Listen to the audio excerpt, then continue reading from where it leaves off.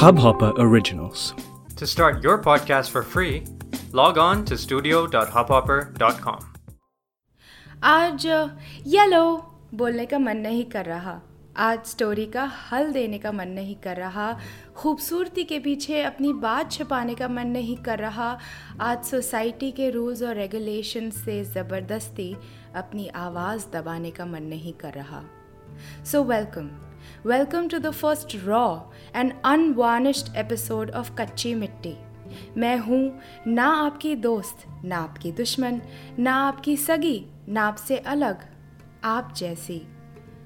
मैं I'm just another common citizen of this world. I am Deepti. ऐसा नहीं है कि पिछले हफ्ते में कुछ मेजर हुआ हो, कुछ भारी खबर आई हो, कुछ घटना घटी हो जिसने मुझे इस गुस्से के कगार पर लाकर खड़ा कर दिया हो. On the other hand, if you are a part of a marginalized section of the society, आपके साथ घटना रोज़ ही घटती है, आपकी खबरें रोज़ ही छपती हैं. Whether it's on the basis of your race, caste, religion, gender, sexual preference, skin color वगैरह, you're bound to get profiled every day. And the trauma of that profiling doesn't have to come from big incidents. It happens in small doses which keep poking at you, like needles. Let me give you an example. I belong to 3 such sections. I'm a woman, a bisexual, and a mental illness survivor. I have literally grown up hearing things like, अच्छा 4 रोटियां ही बची हैं, अपने भाई के लिए 3 छोड़ देना, भाई लड़कों को ज़्यादा भूख लगती है. And then when my brother would return a roti to my plate, देखो अपनी बहन का कितना ख्याल रखता है, हीरा है मेरा बेटा. But चलो, this is common. Happens to every second person on this planet. How about when I was growing up into what was clearly clinical depression, I'd hear my teachers, classmates, and even some of my ex-employees say, look, we are choosing to hire you despite your mental illness, which means that I'm supposed to work harder than most on the kind of assignments I don't get to choose, sometimes even on weekends because पता नहीं कब भाग जाएगी. On top of that, if I come back stable from a clinically treated suicidal episode and I wish to work as advised by my doctor, I'm told, you should go on a sabbatical. And if I insist on a routine which only my job can give me, कल को कुछ हो गया तो we don't want to be responsible ना. But Baba, why would you be? Soon enough, I found myself emotionally abandoned and jobless. My only refuge being my extended family, my friends and fiancé. Then one day, my complaining about how unfair the world is really got to him. And he said, तुम सब marginalized इसलिए हो because you stay in your pretty looking tiny bubble. And I went like, वाह, मतलब दुनिया हम पर जुल्म ढाए और हम अपना दूसरा गाल आगे कर दें. वाह. And I don't understand what's so pretty about my bubble. It's so tiny that everyone is fighting for their breathing space. To curb the chaos in it, the rules are stricter. I get discriminated against for being in a relationship with you, a heterosexual, cisgender, upper class, Brahmin male. Shouldn't that be acceptable since I identify as bisexual? Pretty looking, rainbow covered bubbles. कहाँ है भाई? Anyway, in all this, my only escape was the Harry Potter, Marvel and the DC universe.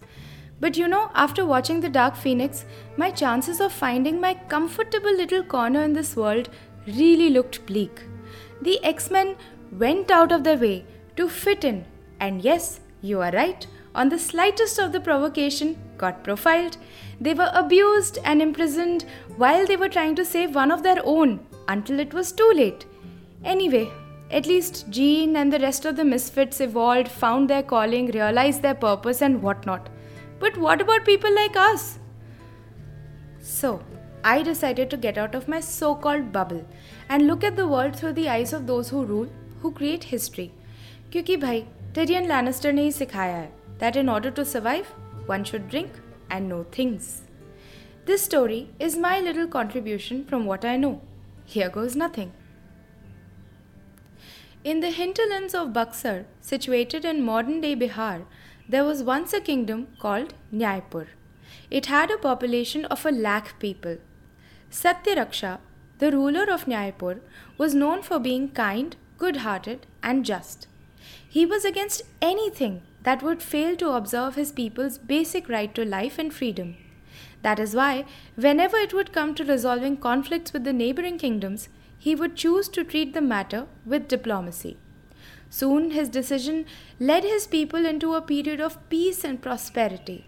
Thus, everyone, even his enemies, respected him. One day, however, there was a lot of chaos in the king's court.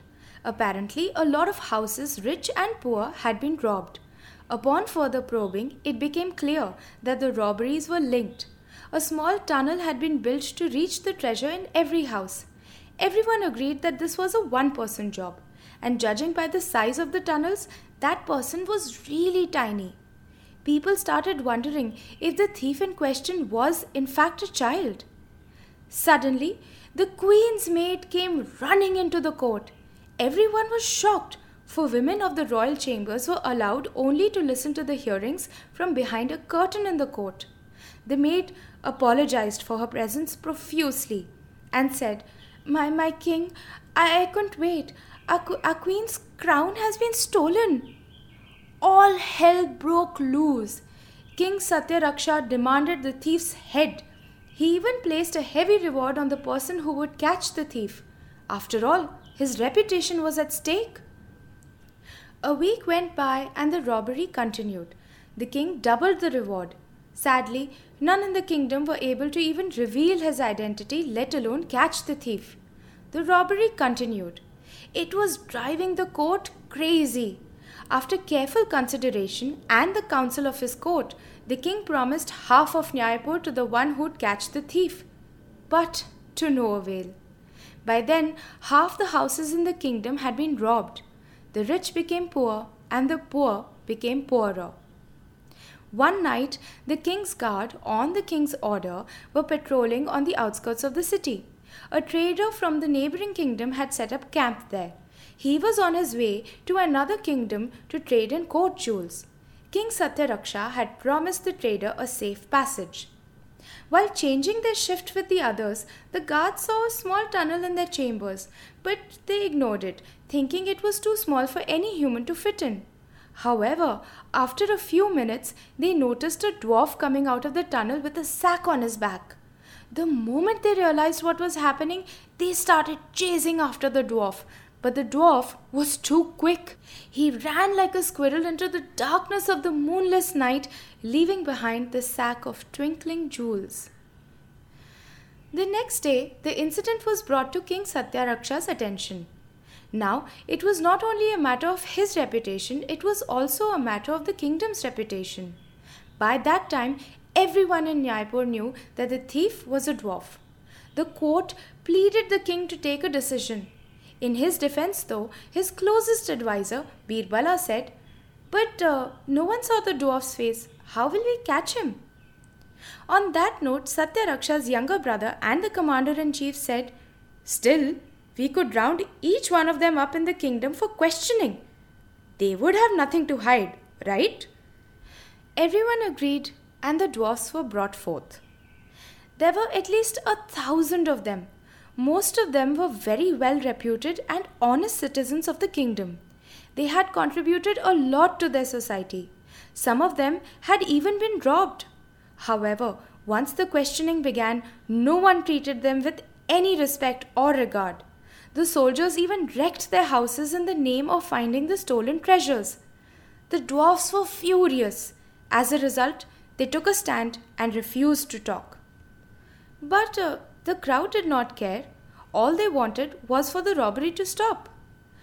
Looking at the uproar amongst the citizens of Nyaipur, the court forced the king's hand. Even Birbala said, "My king, we will have to take a stand on this matter soon. If we release the dwarfs without setting an example, the mob will destroy them." King Satyaraksha was in a fix. He had to choose between the safety and security of 99,000 people and the freedom of 1,000.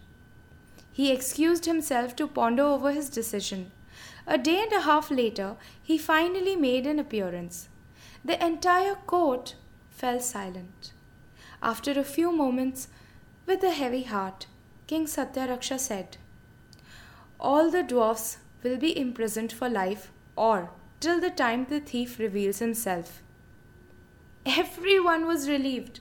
The theft stopped and peace and prosperity were restored in the kingdom of Nyaipur. Or was it? भाई, मैंने तो अपनी बात आपके सामने रख दी. अब जवाब आपको देना है. Was the king right in curbing the freedom of 1,000 little people? Or was he just succumbing to the biases of his praja? Tell me what you think on @UNLIKHI, that is @Unlikhi on Facebook or Instagram.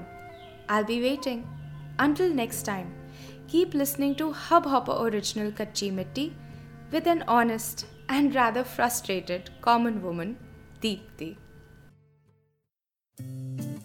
इस Hubhopper original को सुनने के लिए आपका शुक्रिया. अगर आप भी अपना पॉडकास्ट लॉन्च करना चाहते हैं तो हब हॉपर स्टूडियो वेबसाइट पे रजिस्टर करें और 1 मिनट के अंदर अंदर अपना खुद का पॉडकास्ट लॉन्च करें. यही नहीं, स्टूडियो देता है आपको पूरी आजादी कहीं भी कभी भी अपना पॉडकास्ट लॉन्च करने की, सिर्फ 3 आसान स्टेप्स में. तो साथ में अपना पॉडकास्ट शुरू करने के लिए तैयार? Just hop on Hubhopper, simply content.